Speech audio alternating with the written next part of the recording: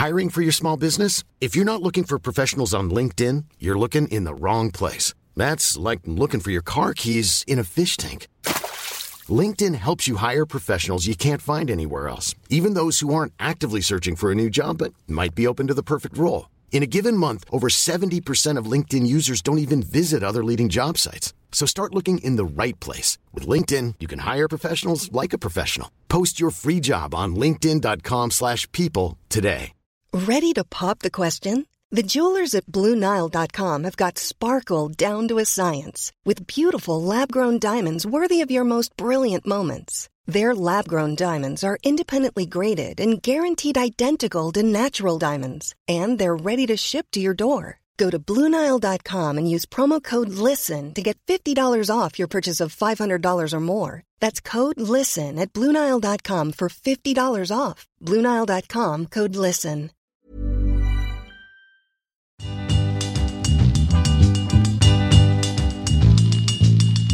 Welcome back to Billboard's Soul Sisters podcast. We're coming at you from the Chord Club tonight with an exciting new artist whose first album is just coming out now. I had the fortune of seeing her perform live last month to a packed house in New York.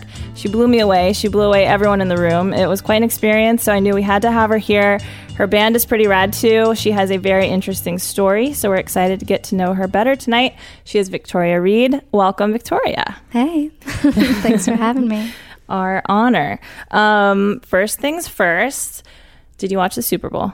I did. And verdict? Yeah. And on the game, on the performances? I mean, you know, the performance was nice. I think it's hard because the bar is set so high. You're just expecting like so much oomph. Yes. You know? And it's just one of those things where it's like, unless you see like a nipple or something. Yeah. No, you... I mean, I love Beyonce. I love Beyonce. We got that oomph last night. Yeah, it came. It came. But it did not come with Coldplay. God bless them. Absolutely not. And it was, right, God bless them. They did great. But when Formation came out the night before, and then they actually did Formation on the field, full on with I don't know how many people dancing that number. Oh, me. I think I messed up. I didn't watch the video the day before. I saw it and then something happened and I didn't watch it. Also, I basically missed the entire Coldplay part of it because I was in the kitchen trying to get water to boil for whatever. And so I got there like right as Beyonce was coming on. So I didn't get maybe the full the full impact of the juxtaposition. Yeah, the juxtaposition helped, I think. I don't know. That's good. It's good to have different opinions about this. Yeah. I was blown away. You were. And you tweeted about it. I did. I was tried inspired. to counterbalance the snark on Twitter. What did you tweet? There wasn't really... I didn't see much snark about Beyonce, Bruno. I thought there was a lot of snark about Chris. Yes. No, that's true. But I thought that people were in for Beyonce, Bruno. And they're always in for Beyonce. The head-to-head, the West Side Story kind of showdown dancing where they were just looking directly into the camera. Oh, my God. It was great. It was pretty great. It was great. Also, like, you know, I was at a party, like the volume wasn't really loud enough. There were so many factors. A smaller TV, that, sure. You know. Yeah. What about Gaga? I missed it. We were late.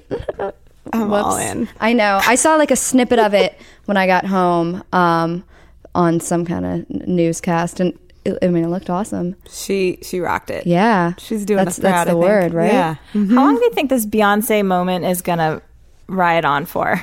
I think forever. Forever? I think it's only going to build. I do too. I'm really impressed that it's still at this point.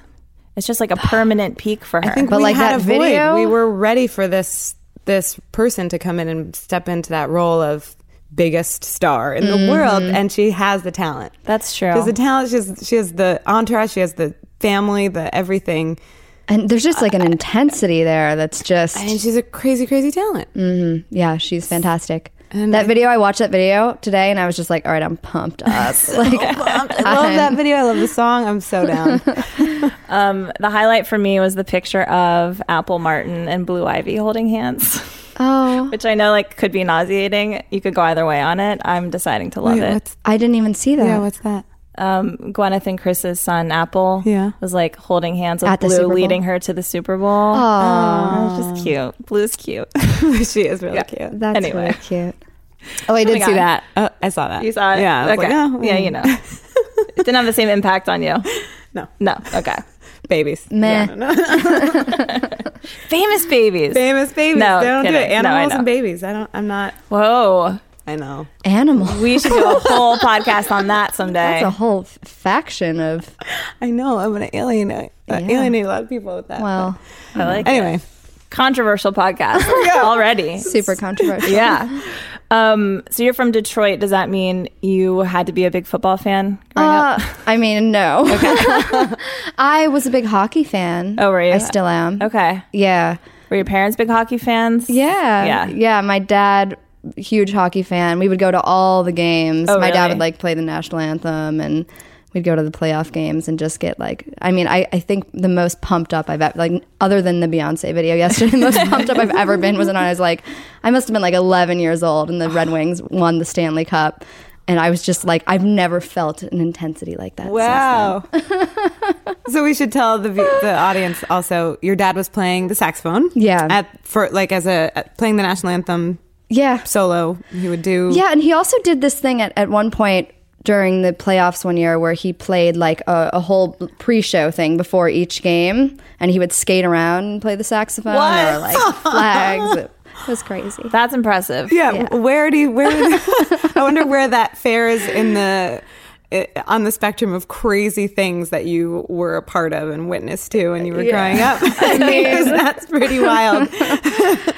You're like, that's the least of it. Right. Yeah. Yeah, it's pretty tame. All right. Your dad, this is the most important thing I need to know. Alto Reed is not the name he was born with, right? No. Okay. No, it's because that not. would have been amazing if Yeah. he was given that name, and I then there's only know. one thing he could become with a name like that would be a saxophone player. Right. Okay. But that's not the case. Yeah, not the case. Okay. Yeah. He I don't know when he changed it, but I think he just started going by, I don't know, someone started calling him that. Yeah. And then it stuck. And I don't know. I mean, my last name is legally Reed. Yeah. So Okay. I inherited the fake name. But that wasn't his real last name either. No. That's so great. I know, it's awesome. Yeah. That's awesome.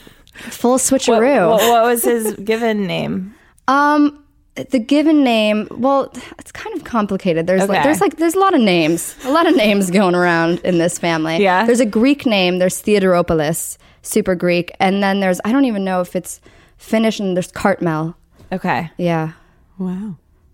That was the first and last name. No, his first name was Tommy. Oh. Thomas. Wow. Yeah. Okay. And then he became Alto Reed Yeah. when he became a saxophonist. And when did he join the Bob Seger band? Maybe early 70s or late 60s. Okay. Yeah. Very early on. So you were born into that world. Yeah. That must have been crazy. Yeah, I mean, it was crazy, but it's, it's also one of those things where when you grow up in a certain situation, it's all you know. Yeah. So you're just like, I mean, you start to catch on at a certain point where you're like, oh, this is pretty different than like, most of your friends. You're like, what does your dad do? They're like, I don't know, He leaves in the morning, comes back at night. Yeah. Opposite for you. Yeah, but I was also really fortunate because in some way, because when I was born, it was right around a time that they had taken basically 10 years off from touring. So the first 6 years of my life, he was just around. And I knew what he did, and we'd hear the songs on the radio, and like I got it, but it wasn't until I was 6 that I first went to a show and was like, oh. Other people think this is a big deal. Yeah. Do you remember that experience? What show that? It was in Detroit. Well, I just remember going to the rehearsals. They had the rehearsals at the State Theater there, which is now the Fillmore. So it's a pretty big theater, and I'm like, oh, wow, like this is cool. And I was thinking that's what the show was going to be. And then the show was at like the Palace of Auburn Hills or something, which is a giant, giant stadium. Or do you call that a stadium? I don't know. I don't know what the technical word is. Probably. Arena? Sounds right. Arena. Arena. Mm-hmm. Gary's looking at me.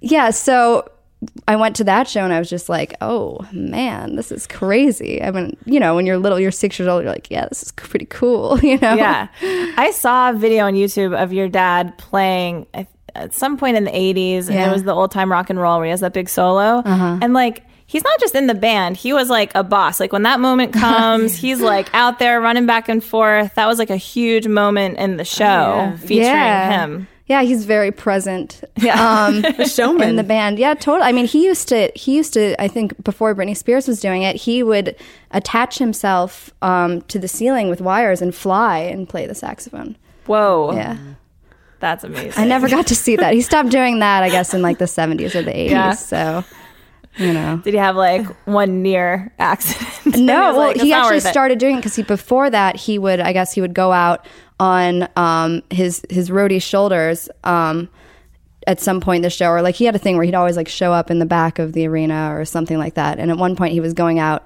and doing solos on the shoulders of his tech, and some woman, I guess he was wearing a scarf because he loves scarves, and maybe like the one that you were wearing now.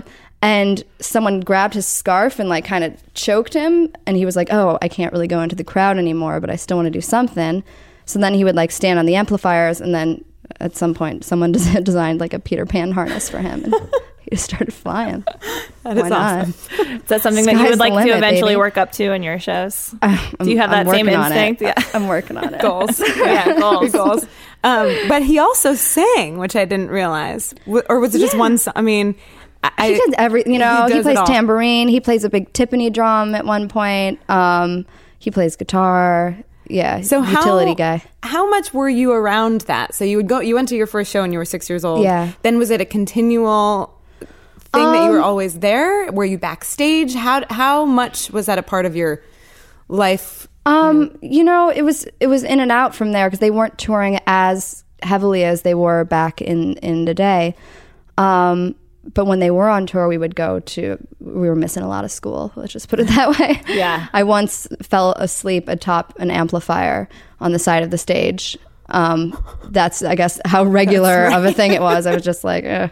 I remember being really bummed because it was the LA show, and that was like my first time going to LA, and I'm like, I'm going to meet JTT, Jonathan Taylor Thomas. And I was so mad at myself. Like after the show, I'm like, oh my, I don't know why I just assumed that he would be there, you know, because of course we're in Hollywood. He's gonna, I don't know, he attends every show or whatever, I was thinking. But I woke up and I was just pissed. I'm like, how did you let me fall asleep? Oh no. And my sister probably like lied to me or something and told me he was there. I remember every time I used to come to New York when I was a kid, I thought we were going to see Luke Perry, even though he like obviously lived in LA and didn't. Why would he just be walking around the streets of New York, and why would I run into him? Similar but I would prepare. JTT we're talking? Well, for me, it was Luke Perry. Okay. I mean, I also love JTT, but I'm saying my version of that was like working up in my mind what I was going to say to Luke when I saw him in New York. You're like, of course. Yeah. I tried, like, wore the coolest 6-year-old outfit you could possibly wear. Right. That night. So you're there.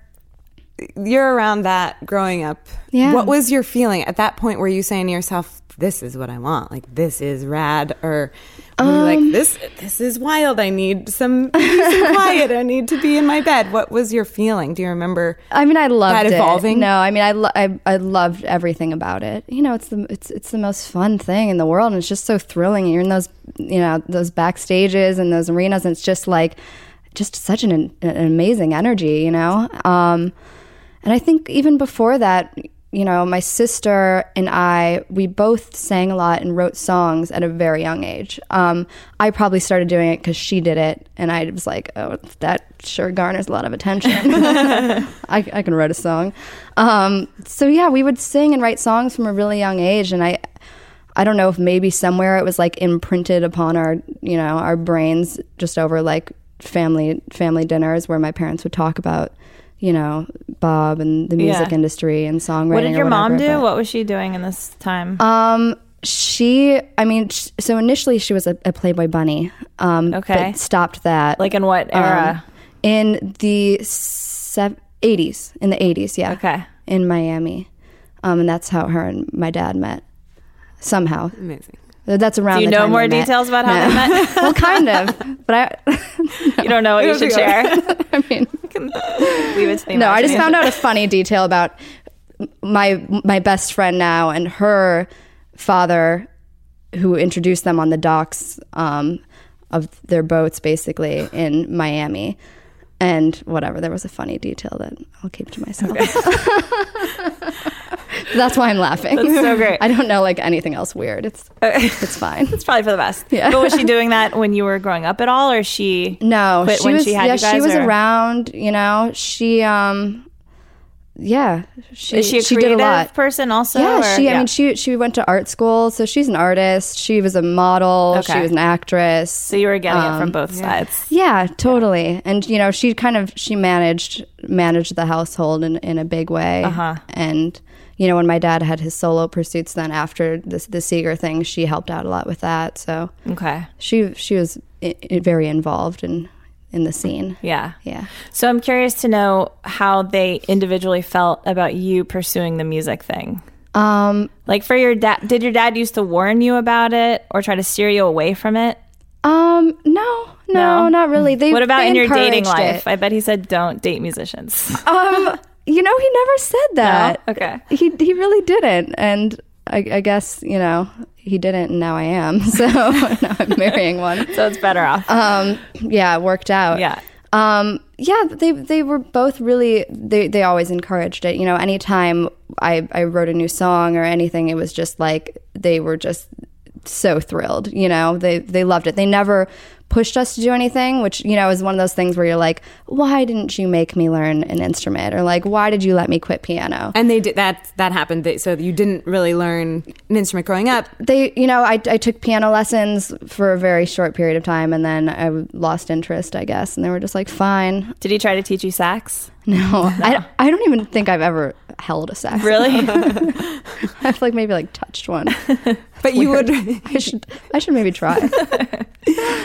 you would write though at a young age and share it. Yeah. That's awesome. Yeah. Yeah, I Just couldn't sing- wait to share it. Just sing a cappella. A cappella. Yeah. And I mean, I had melodies and everything, you know, and then starting, I guess, around middle school, with both my sister and I, my parents would kind of like hook us up with a producer or whatever, or someone just at the house, you know, one night that there's this awesome producer, Tim Mitchell, who came over one night and had a guitar. And I just kind of started singing. And for the first time, he kind of put, you know, guitar to my music, to my songs. And my dad like set up a little recording rig in our great room that night. And we just like, that was the first time I ever recorded. That was when I was like 12. And then I did a little bit in Miami there with him. But, you know, it's like you're 12 and your tastes are changing so much. Like on one hand, you were just like knee deep into the Spice Girls like a few years before that. And then like, Yeah, I was going to ask, like, who are you emulating at that Right. point? I don't know. Because then you're like, oh, Nirvana. You know what I mean? Right. You're like, well, wait a minute here. You're like a sponge at that point. Yeah, totally. So what did your stuff sound like at 12? I mean, they were just acoustic tracks, so it's kind of hard to pin down. Yeah. Like, what were the songs about? What was your source material from life? I guess I was like a really emo, like 11-year-old or 12-year-old. I don't know. Like the first song we ever recorded was called Moving On. It was just about like the transience of things, I guess. It was just like... Little It's tinges of funny. philosophy coming in Yeah. early. Yeah, it was basically just about how, you know, and not in a morbid kind of way, but about how I sat there and I realized how everything that I was surrounded by was going to be gone at some point one day, which sounds really sad. But then it was like, okay, I'm just moving on, you know? Okay, So yeah. that was my resolve about it. Were you like a really pensive kid? Yeah. Yeah. Yeah, I guess. Brooding, would you say? My family would probably describe me as that. No. Okay. No, I've always been pretty like light and silly, Right. you know? You're processing things, but you're not Pensive getting in like weighed a down by silly them. kind of way. Yeah. Yeah. Yeah. No, that came later. Right. We'll get to that. So, but tell us about Miami. Miami. Yeah, so I grew up kind of back and forth between Detroit and Miami. Mostly in Detroit, but Why Miami? my parents liked it. Okay. They lived there. So they had a lived place there. there? Yeah. Okay. They lived there before I was born. Like my sister was born there. They lived there for years.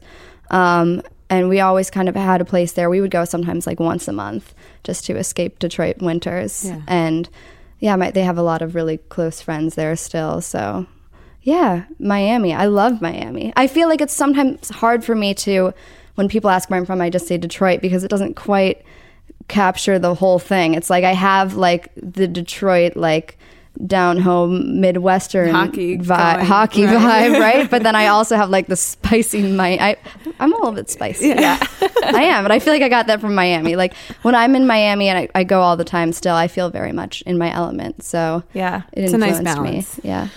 I have a really good friend whose fiance is from Miami, and she keeps telling me that they're probably going to move there eventually. And I give her a lot of shit for it because I have a stereotype of Miami in my head, and I don't think I've really spent much time there. I don't know if I've actually been to Miami. Maybe I've only been to... You would know, I West feel Point. like. Yeah, I think I would know. Well, there's like Miami from movies that I'm probably mistaking for memories. Yeah. Yeah. Right, that's the thing. Yeah.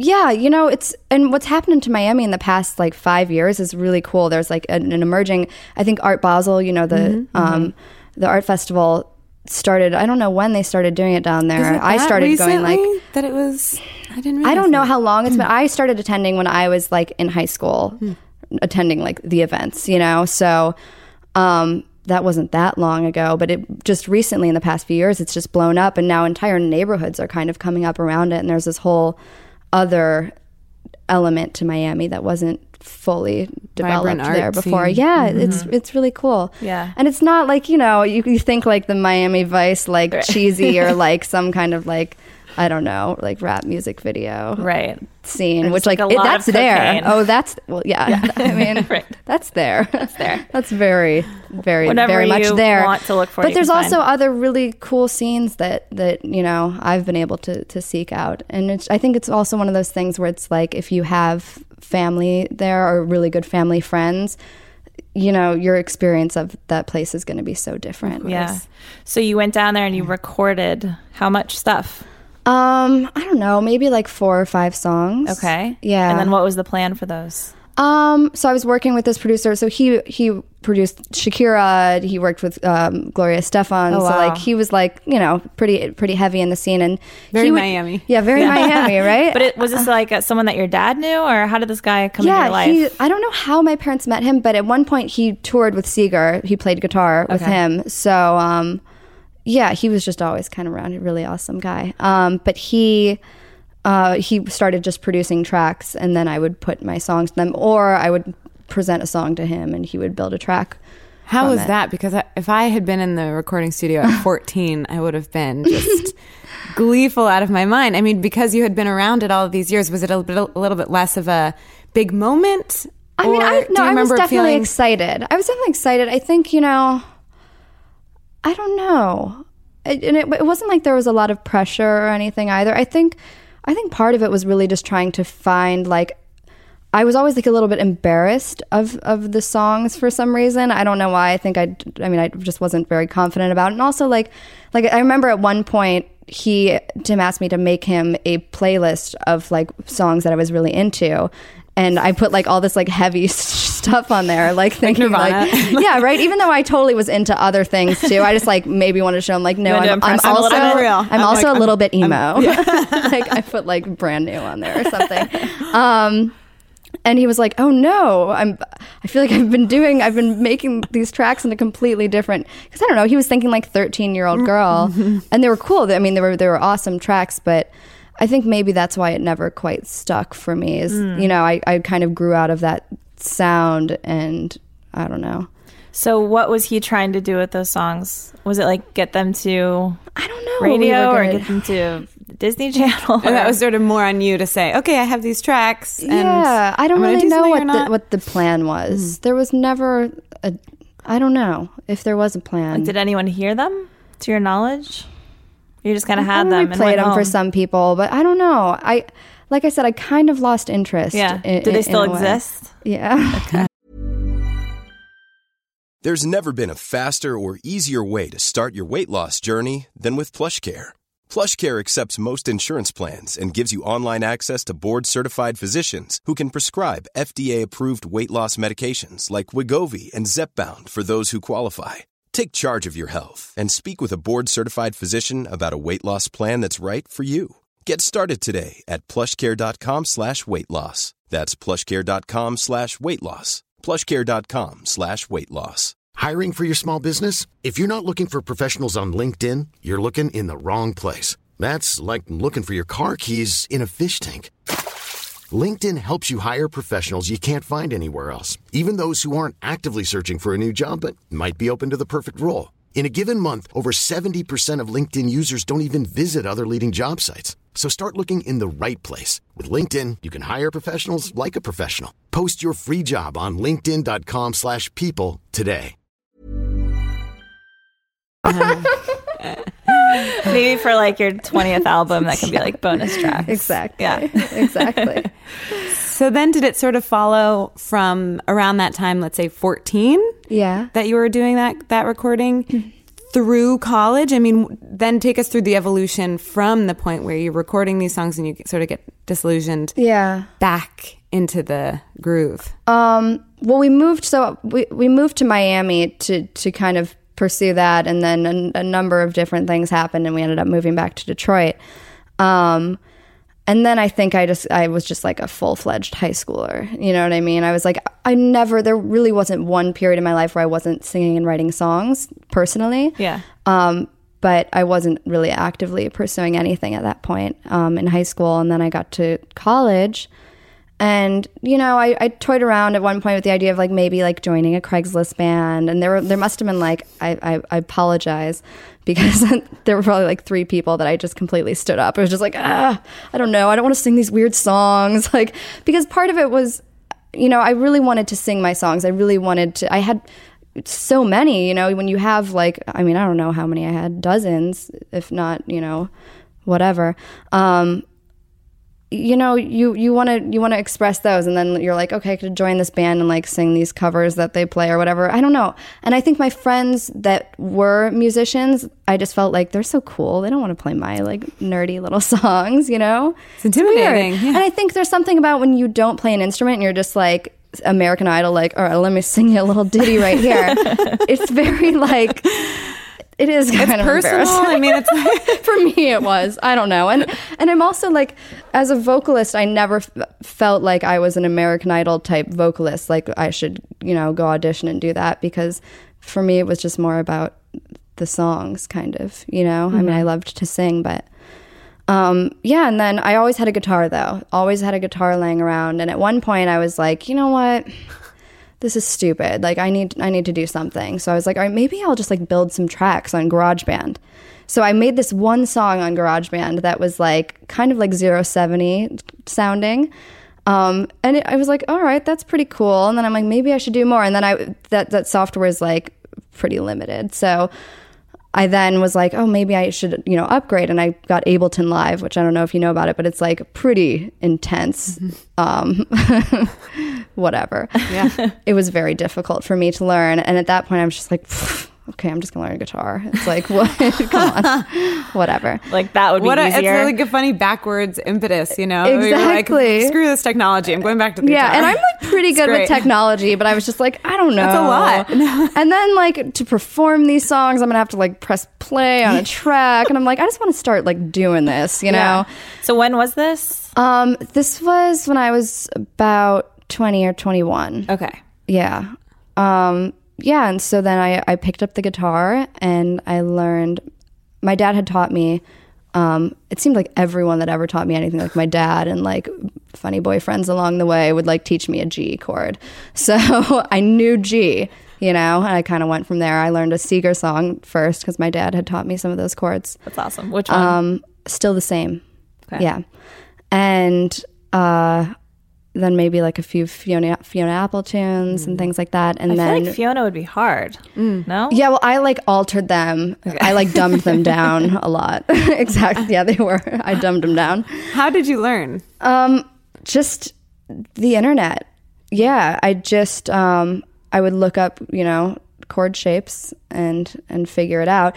I took a few lessons with a friend of mine at one point, but I was just so, like, just right off the bat, I think before I could barely even play guitar, I started writing songs on the guitar. You know, I could really barely even play, but it was just such a liberating feeling to be like, oh my God, I can finally accompany myself, that I just went nuts with it. I mean, Do you have a roommate that you were bombarding with new material? Oh, yeah. Yeah. Yeah. It's funny because in my bedroom in Wicker Park in Chicago at the time, there was like, I would play in my bedroom and I would always have the window open. I'm a windows open kind of person, I guess. Is that a thing? I'm thinking about that. Like, what else would that imply? It's like a nice way to describe somebody in like an abstract way. I love having the window open. It just feels like, it brings more life in the room. Mm-hmm. And there was my neighbor across the way. And at one point I noticed that he was like sitting there listening to me. And I was like, oh my God, I'm so sorry. And they're like, no, we love it. No, yeah, keep playing. Your first fan. Yeah, I know. It really felt like my first fan. But so I probably had been learning to play guitar for about 2-3 weeks. And I started doing open mics. I was just like, get me out there. Oh my God. I mean, I can't even imagine what was going through these people's heads that were listening to me. They were probably just like, what? Or your head. Can you like go back and channel that feeling of bravery? And I mean, because I was just psyched. I was so psyched to be doing it. You're like, I can play and sing. Yeah. I mean, and learning guitar so quickly and having the balls to play for yourself in front of people. I guess I was a little bit crazy. I mean, but it worked out. I mean, how did it go right off the bat? It went great. I mean, open mics are awesome. And I don't know if it's like this everywhere, but in Chicago, there were a few that I go to and everyone was really cool and everyone's really supportive, Where'd you go to school? To DePaul. Okay. Yeah. And everyone was really supportive, and it's a really good place to kind of like test out your material or whatever. So I was doing that, and also simultaneously recording GarageBand demos in my bedroom that I would just like slap a whole ton of reverb on and just like make them sound like super lo-fi because I couldn't get them to be hi-fi. Yeah. So I had like my little rig that was, incredibly jerry-rigged, like a microphone like tied with a rubber band to like a broomstick, like tied to the wall or, something crazy. But I started recording these little songs. Who knew about all this at that point? Were you open about the fact that you were now going for it, or did you? Yeah. I started sharing them on Facebook right away, which luckily I was doing that because my now manager had discovered one of them on Facebook and invited me to New York, and that's kind of how everything took off. We're not going to go there yet. I want to talk about the philosophy thing. Yeah. Because while you were doing all this, you were also a philosophy major. Oh, yeah. Which, I always remember thinking the philosophy majors at my school were the smartest and least motivated people that I knew in college, Like, they were brilliant and they were really devoted to that subject and to thinking about it. But you could also feel like they might not have a job for a long time after school. It's like it felt incredibly irresponsible to be like, okay, I'm going to study philosophy. But, I was doing it. It was just a very personal mission, you know, and I kind of did it thinking like, well, I'm going to do music eventually anyway. So while I'm here in college, I might as well bide my time doing something that interests me, which is a very expensive way to bide your time. Yeah, but at the same time, ideally, that's what you should be able to do in college. Yeah. And I mean about the people that I was thinking about, that they weren't going to get a job because they weren't going to try to get a job. Like, regardless of the fact that you can't even really get a job in philosophy right after college. Yeah. But were you interested in that before you went to college, or? I guess I was always a little bit philosophical just by nature. Right. And I took a philosophy class my first quarter at DePaul, and I was just like, yeah, that's for me. Yeah. I was hooked. Yeah. Anyone in particular? So like hard. What was getting you jazzed up? Here's the thing, and I don't know I think there are also other types of philosophy majors that are like even so extra lazy and so like just involved in your own personal mission that you're like, I really wouldn't even hook on to like certain figures as much as I would just the ideas themselves, and just like build my like whatever my little master theory was going to be. I don't know. Yeah. Yeah. I wish that I had studied some philosophy, because I remember trying to teach myself a little bit after college. Yeah. And I bought Being in Nothingness, and my coworker and I were trying to read it on our lunch breaks and figure it out together. And we were like, we'll never wrap our minds around this on our own. Yeah, without having a guide there, it's pretty like you open up the book, you're just like, oh, what? Yeah. Come on. It's hard. It's dense. Really? So you were enjoying it for a while? Yeah, I was just like full throttle. And it is that sort of thing where like you don't even show up to your other classes. Like you're so lazy, you're just like, whatever, I don't care. You're like failing out of other classes, like dropping classes left and right. But like philosophy, but I'm thinking straight about A's. the major issues of existence. Yeah, exactly. I got super intense into it. I was doing an independent study with the head of the philosophy department at one point. Like I was, so you really it was just were. weird What because was I that think on? like, I don't know, there's something that happens where, you know, you feel smart like when you're little maybe, and then something happens along the way where you start concerning yourself with things other than grades, and you're like, oh, I'm maybe not smart, you know? And then I got into philosophy and I was like, wait a minute here. And like, I don't know, like my professors kind of would egg me on a little bit, and all of a sudden I just felt like, I don't know, I'm really good at thinking. I don't know, I got really good at it. So good at that I would like wake up in the morning and just like right away just start just going, breaking things down. Yeah. Was there like a particular thing you were trying to unlock, or like a particular obsession? Something concerning just spirituality. Yeah. And just that link there. Okay. Yeah, I was simultaneously also delving pretty deep into spiritual pursuits. I was working at a spa for the spirit at the time. Tell us what that means. There's this place in Chicago called the Ruby Room. Okay. Where it's like a typical spa, but then they also offer like energy healing and aura readings and all sorts of things. My boyfriend's mother at the time was a psychic, and I would help her. I would assist her in like her classes on developing your intuition. So I was like, had you dabbled in that stuff before? oh yeah. Okay. Yeah, my parents were and still are pretty spiritual and pretty like open. Like we had a psychic not in the family religious. growing up. Or was it also religion? We would go to church. We were Greek Orthodox. Okay. That's yeah. So when you say spiritual, are you talking about that, or that and The this whole thing. other realm that includes psychics? yeah, Yeah. both. Okay. Yeah, just That's interesting. So I would think that like some religions, like it's like Greek more Orthodox, exclusive. Yeah, like Right, they yeah, wouldn't you want can't- you they to don't go overlap. into that. Yeah. Yeah, I think they had their own little version. Yeah, that's you good. know. Yeah, they encountered some people along the way. I think my parents together that, like I said, like our family psychic that she ended up being, that was kind of, I don't know, maybe just introduced them to certain things, and yeah. You had a family psychic, Yeah. that you would go to together.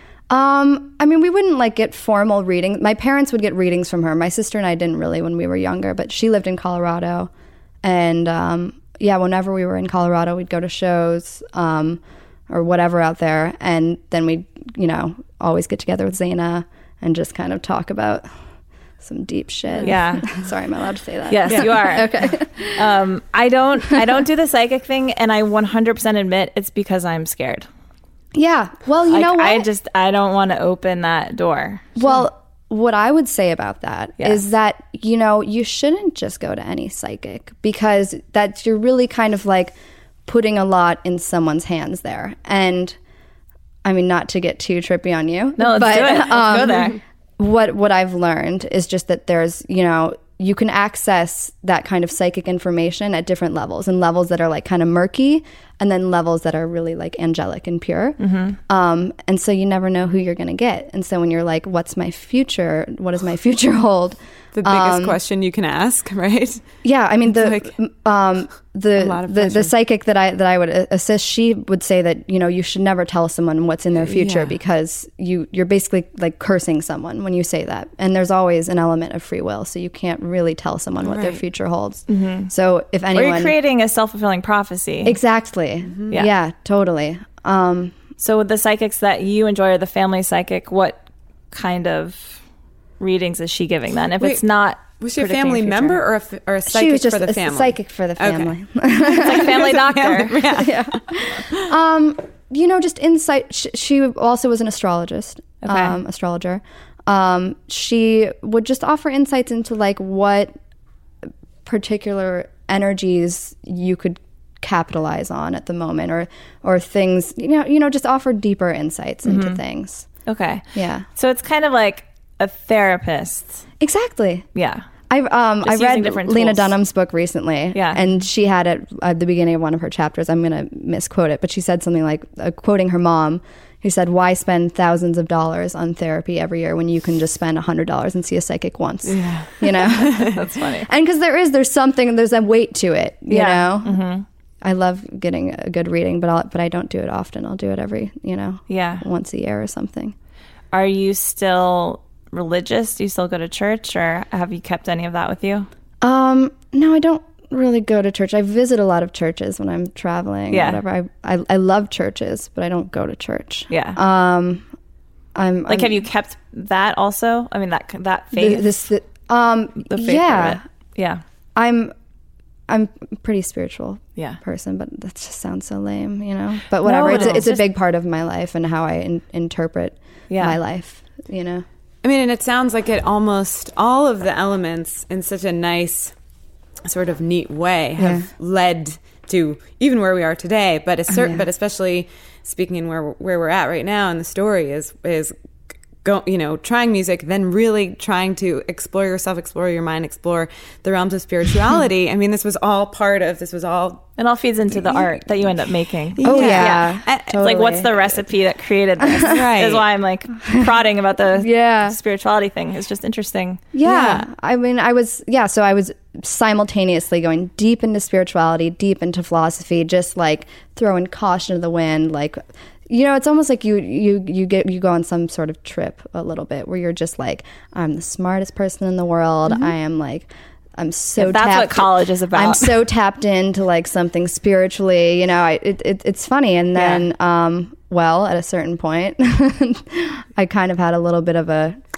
ground dropping out moment. Yeah. What was that moment about? I went too far, it was just like I was so You're trapped. I was so intense. Well, no, I think what happens is, when you're going deep into spirituality or experiencing, things that are a little bit I keep using the word intense. But yeah, I guess intense. And then when you're deep into philosophy, you're trying to process it from your intellect, which is what I thought maybe I could do. I thought like, okay, maybe I was very interested in the idea of combining Eastern philosophy and Western philosophy and seeing how the two met. And I felt like maybe I could somehow access all this stuff in an intellectual way. And you can't. You just can't. And it's not because it's nonsensical. It's because it's a feeling. You know what I mean? It's like you can't think a feeling. Mm-hmm. Yeah. And boy, once you like realize that, it's you have a moment. Did you feel depressed, or did it make you anxious? Like, what was that? I just felt very lost. Yeah. You hear about what happens to people when they have an existential crisis. I don't use the word lightly because like people are like, yeah, that happens to me if I have one a day. I'm like, no. You're like, no, I actually had one. Don't. Yeah, it was really scary. Yeah. It was really, really scary. And for a while there, I was really just kind of paralyzed just in fear. Did you leave school? Oh yeah. Before you I left. I was in school at the time, and I was doing this independent study, which was very intense. It was weighty. It was a lot. Doing this independent study, and I left one day because I just had this big moment, and I came to that professor the next time, and I was like, listen, I can't do this. I can't do it anymore. I'll lose my mind, And he's like, yeah, no, I get it. That happens. And he was really cool and supportive. I think in a lot of ways, he almost maybe even felt like, oh, shoot, I pushed her too far because we were going pretty far.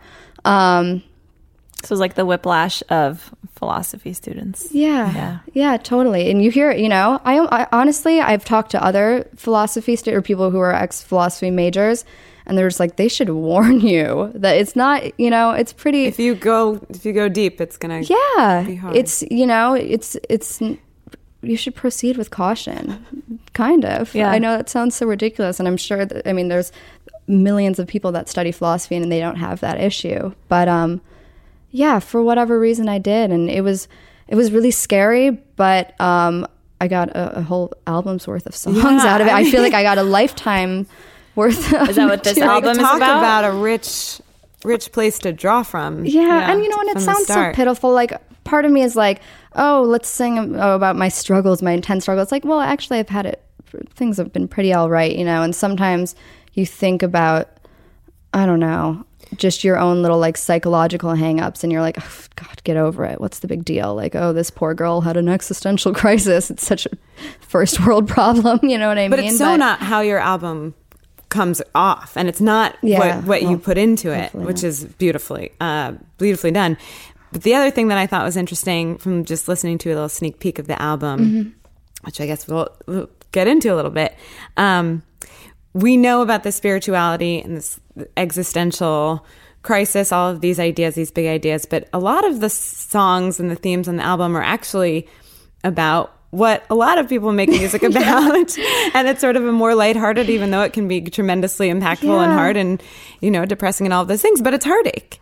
And so I'm curious what the intersection was at that point. So you're in college, you're going through this very intense study of philosophy, but do you also have a boyfriend? Yeah, you're and still. Where does dating. Where does the writing happen in terms of? So you're dating this guy, you're studying this stuff.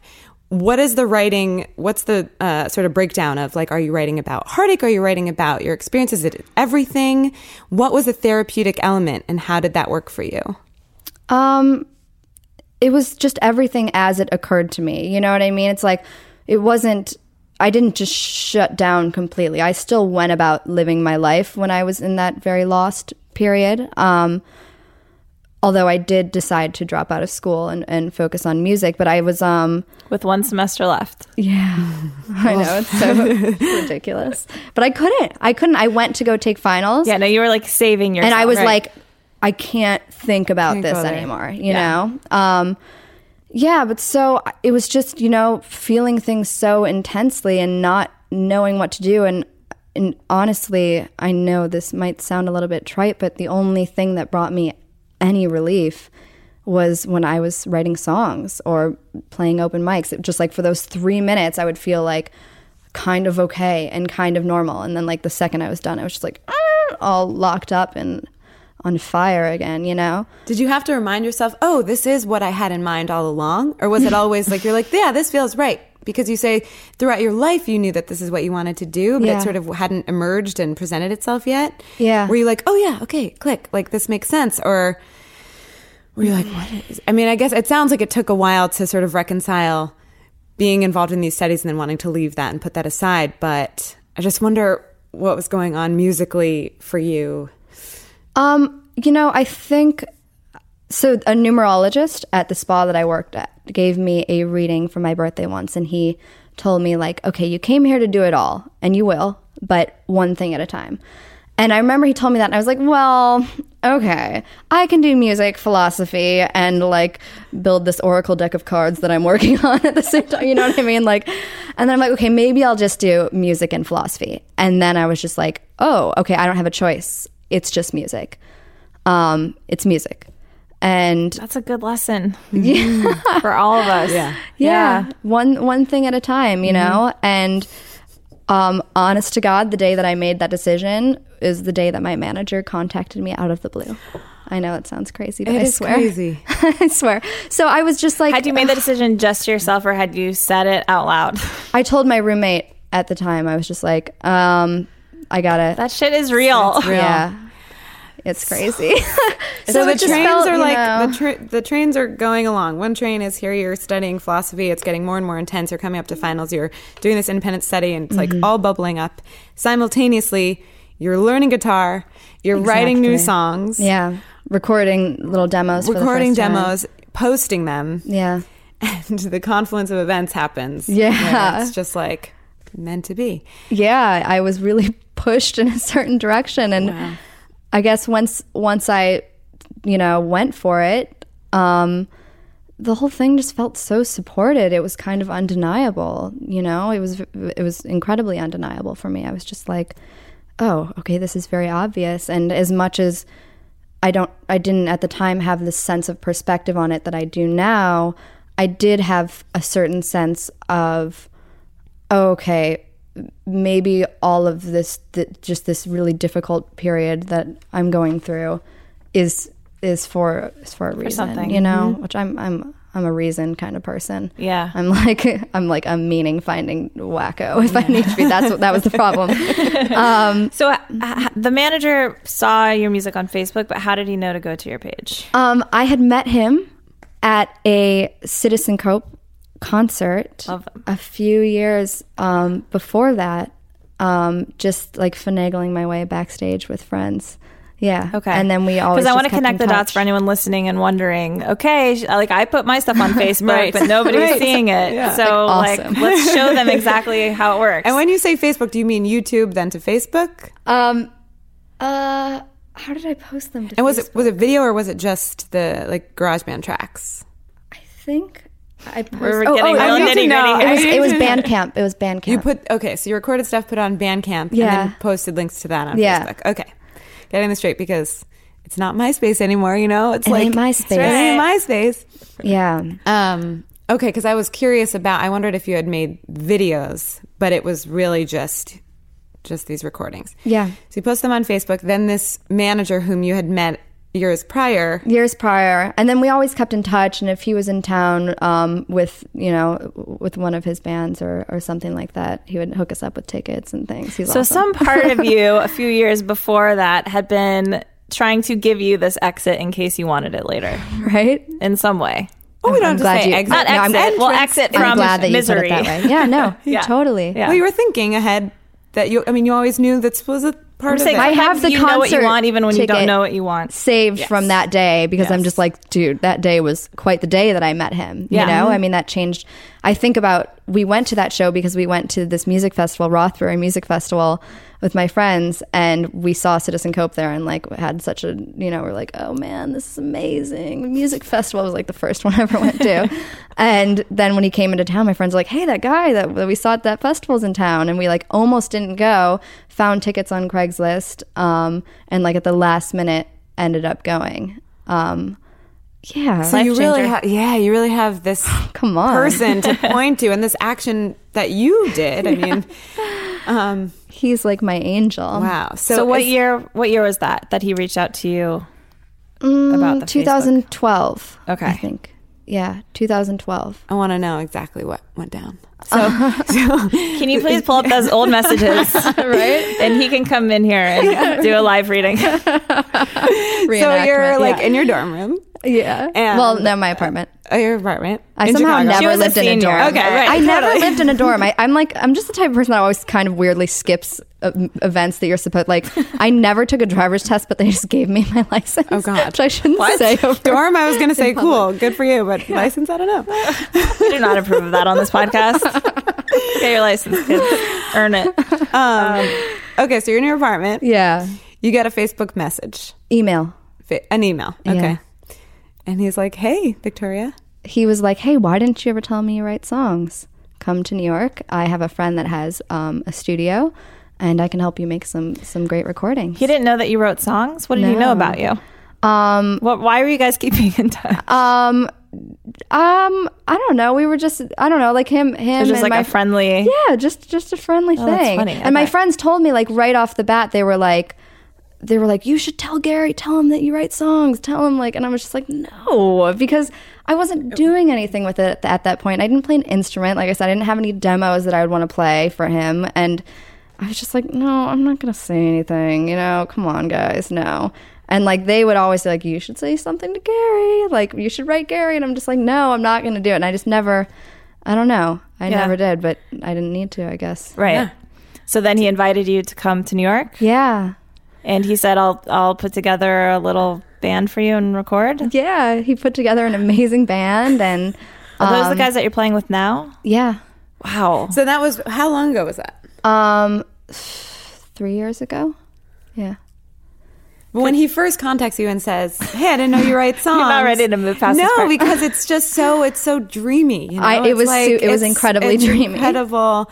And how long do you know had you been trying to get these recordings out elsewhere, or were you just like, all right, Facebook, like if the universe is ready to extend that hand back to me, then they will? Or it was sort of... I also kind of felt like in the meantime, I was playing all these open mics. I just started playing actual shows in Chicago, and I was like, getting it together, just kind of learning to actually be able to play the guitar, and solo shows or... Yeah, solo shows. Every now and then I would have a guitarist accompany me or something like that.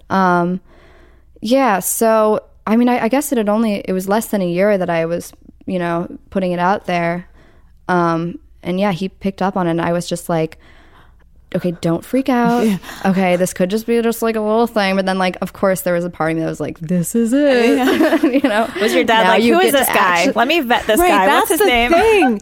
Yeah, especially, I mean, you hear about these things and the number of times that they actually are as good as they present themselves to be. I mean, well, he just, we had known each other for a few years at that point. Just like he's just one of those people that he's a helper, man. Like he just helps out anyone. And I'm not just saying this because he's probably listening, but he helps out. He helps people out. I had like one of my friends who was a fashion designer, he would like connect him with someone. He's a connector. Like he's really good at I don't know, just great. hooking it up, and he's incredibly generous, and I just knew he was an awesome guy, you know? So I there was no hesitation. I think maybe my parents were like, oh, okay, Victoria sounds nice, like don't get yourself in any trouble. Right. But then I remember I went and we just had one day where we recorded 2 songs, and I sent them to my dad, and he was like, Victoria, who's that producer? He's like, stick with that producer. He's like, okay. Like, I think he was very shocked. He didn't think that it was going to be, I thought I don't know what he was expecting, but I think it wasn't what we got. Yeah. Which I think we were all pretty excited about. And the musicians that you play with, they've been around for a while, right? Oh, yeah. I mean, they have a lot more experience under their belt. And they're like cats. Yeah. I mean, were you nervous to lead a band like that? Yeah, it was. It's a funny place coming in and being like, okay, these are my songs and this is my project, but you guys know so much more than me, and are, in a lot of ways, such deeper musicians than I am. But it luckily just worked out where they were all so cool that I would play a song for them, and they're like, okay, how about this? And they'd start playing, and we're like, okay, let's hit record.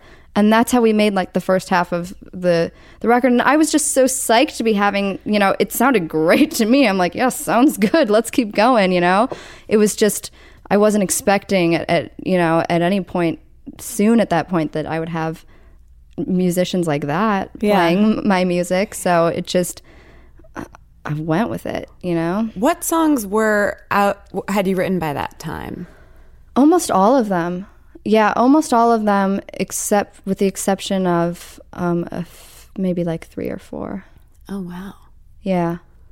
So let's talk about the sound that you've cultivated. Yeah. Because, I mean, there's some kind of country kind of steel thing that's happening. Did that exist for you before you hooked up with that band? I've always sang with a little bit of a twang. I don't know why. I don't know where it comes from. At one point when I was in college, I did have a little moment in Nashville working with this really awesome musician there. I was going to ask if you spent time. Yeah. Just writing with him a little bit, but then that was like a little like too country for me. Mm-hmm. So again, it fizzled out for me. So I don't know. It's a little bit country. I don't know why. But you also... I love country music. No, it's great. Yeah. You described it, I read somewhere, as indie pop rock with a country lean. Yeah. I love lean. I love country lean. Lean is nice. Yeah, because it's not... You wouldn't really... Yeah. But because Dara's in a band that also describes themselves as indie pop sometimes. Uh-huh. And so now I wonder, like, if you guys can teach me about what makes something indie pop. I mean, I think, like, honestly, I just started using that label because, like, it's pretty poppy, but you say pop to most people and they think Britney Spears. Exactly. And it's not that. Yeah, it's broader than we think it is, I guess. Yeah, I don't know if it's a little bit roughed up, a little rougher than that. I mean, there's just so many labels and labels on the labels and genres on genres. What is a genre? I don't know, and I think it's a tricky and almost unfair and confining thing to ask a musician to do it, even though it's natural and makes sense to do it.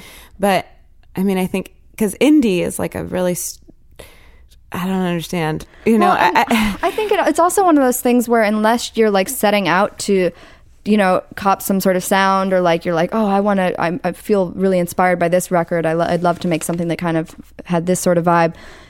It's even harder to place. And when it's your own music, you're like, when I write these songs, I'm not like, oh, I'm going to write a killer, you know, blues tune or whatever. Right. I mean, are you conscious of that at all? No, I'm just straight up singing whatever I get. You know what I mean? It's like you don't really get to choose. There's a subgenre called sadcore.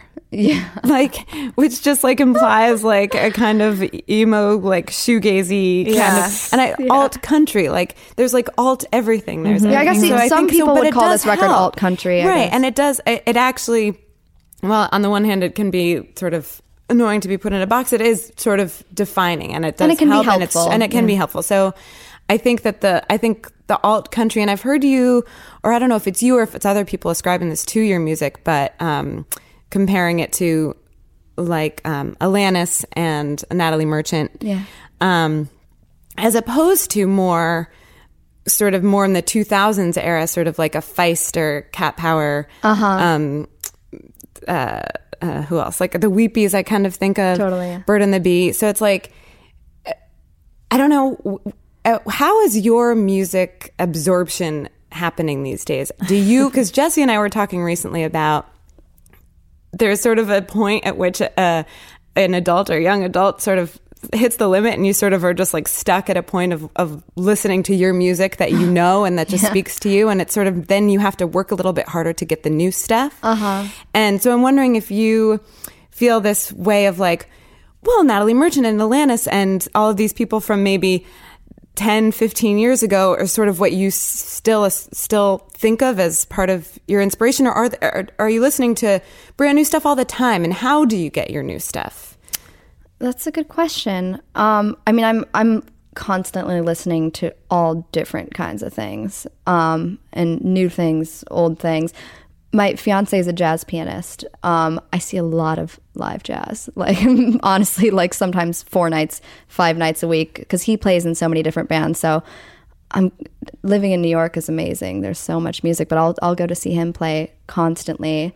And a lot of times, you know, I'm seeing music that I otherwise wouldn't be, you know, checking out necessarily. So are you becoming a jazz head now? I can't say that because I'm like surrounded by real jazz heads. So no, but I really like it. Yeah. I don't know. How do I find, you know, people recommend things. You see things online on blogs and there's not like one way. Spotify, you know, I hate to say it, but Spotify can kind of lead you down some good rabbit holes of like, if you like this artist, you might like this artist, you know. Is your album going to be on Spotify? I think so, yeah. Yeah, okay, it is. Yeah. In other words, you don't have any feelings, any strong emotions or feelings against streaming at services. this point, you know, I kind of gotta do what you gotta do. Which it's more pro for me than con, feels like, I guess, right? I'm pretty point, pro. at this point for me, yeah. And yeah. I'm a subscriber. Yeah, you know. There you go. I try to buy records with, you know, if there's something that I'm listening to a ton, I'm like, all right, I'm going to buy this one. Yeah. And we have a record player at home. I was going to say, are you a vinyl person? You know, yeah. I guess. Yeah. That's okay. Like everyone kind of is it. these days. Yeah. Yeah. Well, there's like the Urban Outfitters kind. Yeah. And then there's. Well, I started off as that kind. Yeah. Okay. Well, that was your gateway. You got to start somewhere. Yeah. Right? Exactly. It brought you to a good place. Yeah. Yeah. So, and then are you starting a record label too? Well, I mean, because it's technically an independent release, you kind of got to give it a label. Okay. So, yeah, I mean, I guess. Okay, Botanica Records. I read that. Is that okay? Yeah. Yay. Yeah. Why not? Congrats. Yeah. Yeah. But what does that mean exactly then? You know, I don't really know. Okay. Honestly, I think it's just it could go anywhere. You know, if at some point I do want to start signing artists to my label. I don't if I had the money at one point, which I don't currently have. When you have the money. Yeah, when I've got the money, I'm going to But so sign you're a whole all bunch the of money. artists to my label, Botanica Records. So your team is self-distributing and No, doing we're all of distributing through Sony Red. Okay. Yeah, and then we got some support from a private investor too. So Nice. we got we were pretty fortunate just with the way things unfolded with this, where we got a lot of support behind it, and we have a big platform to release it on. Awesome. But I'm technically the person releasing it, so Yeah. yeah, it's a Great. good situation. And yeah, be your own boss. Yeah. Why not? Yeah. You had toured Europe last year, or was it the year Yeah. before? So like you wrote all these songs, recorded them, and then Sorry, they're looking at me in there.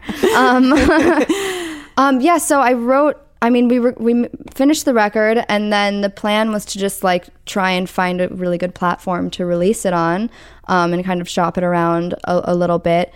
But in the meantime, I ended up on the Citizen Cope tour, opening up all these dates. So that kind of got put on the back burner a little bit.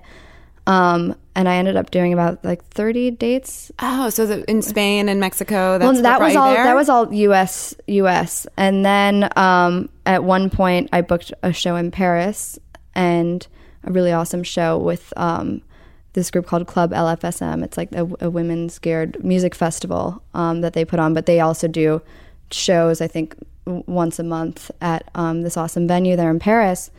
So I booked that show and was like, all right, well, let's build a little bit of a tour around it. So I played some shows in Barcelona also, yeah.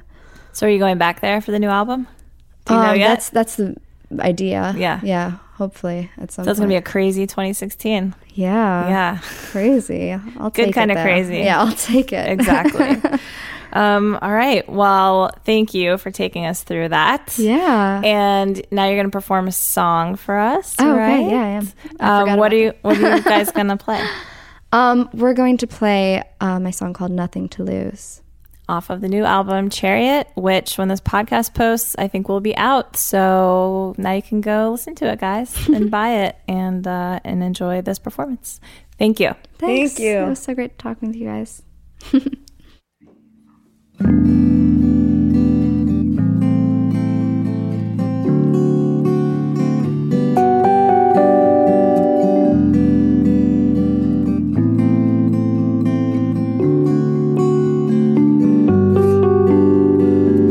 Father, help me please as I lay me down to sleep. I fear they'll take my soul before I wake. Shield me from disease, set my restless mind at ease. You got no clue what is at stake. And I went to the doctor just to see if he would tell me that everything was wrong. 'Cause strange things have shown themselves to me. Makes me wonder just how we might fare along. We fare along.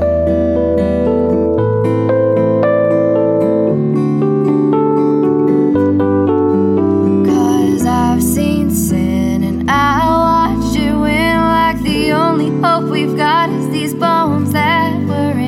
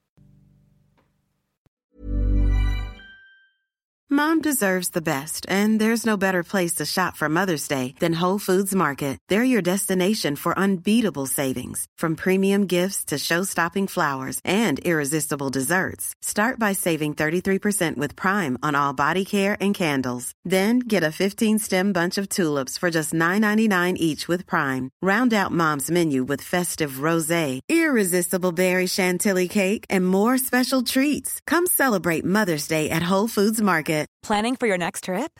Elevate your travel style with Quince. Quince has all the jet-setting essentials you'll want for your next getaway, like European linen, premium luggage options, buttery soft Italian leather bags, and so much more.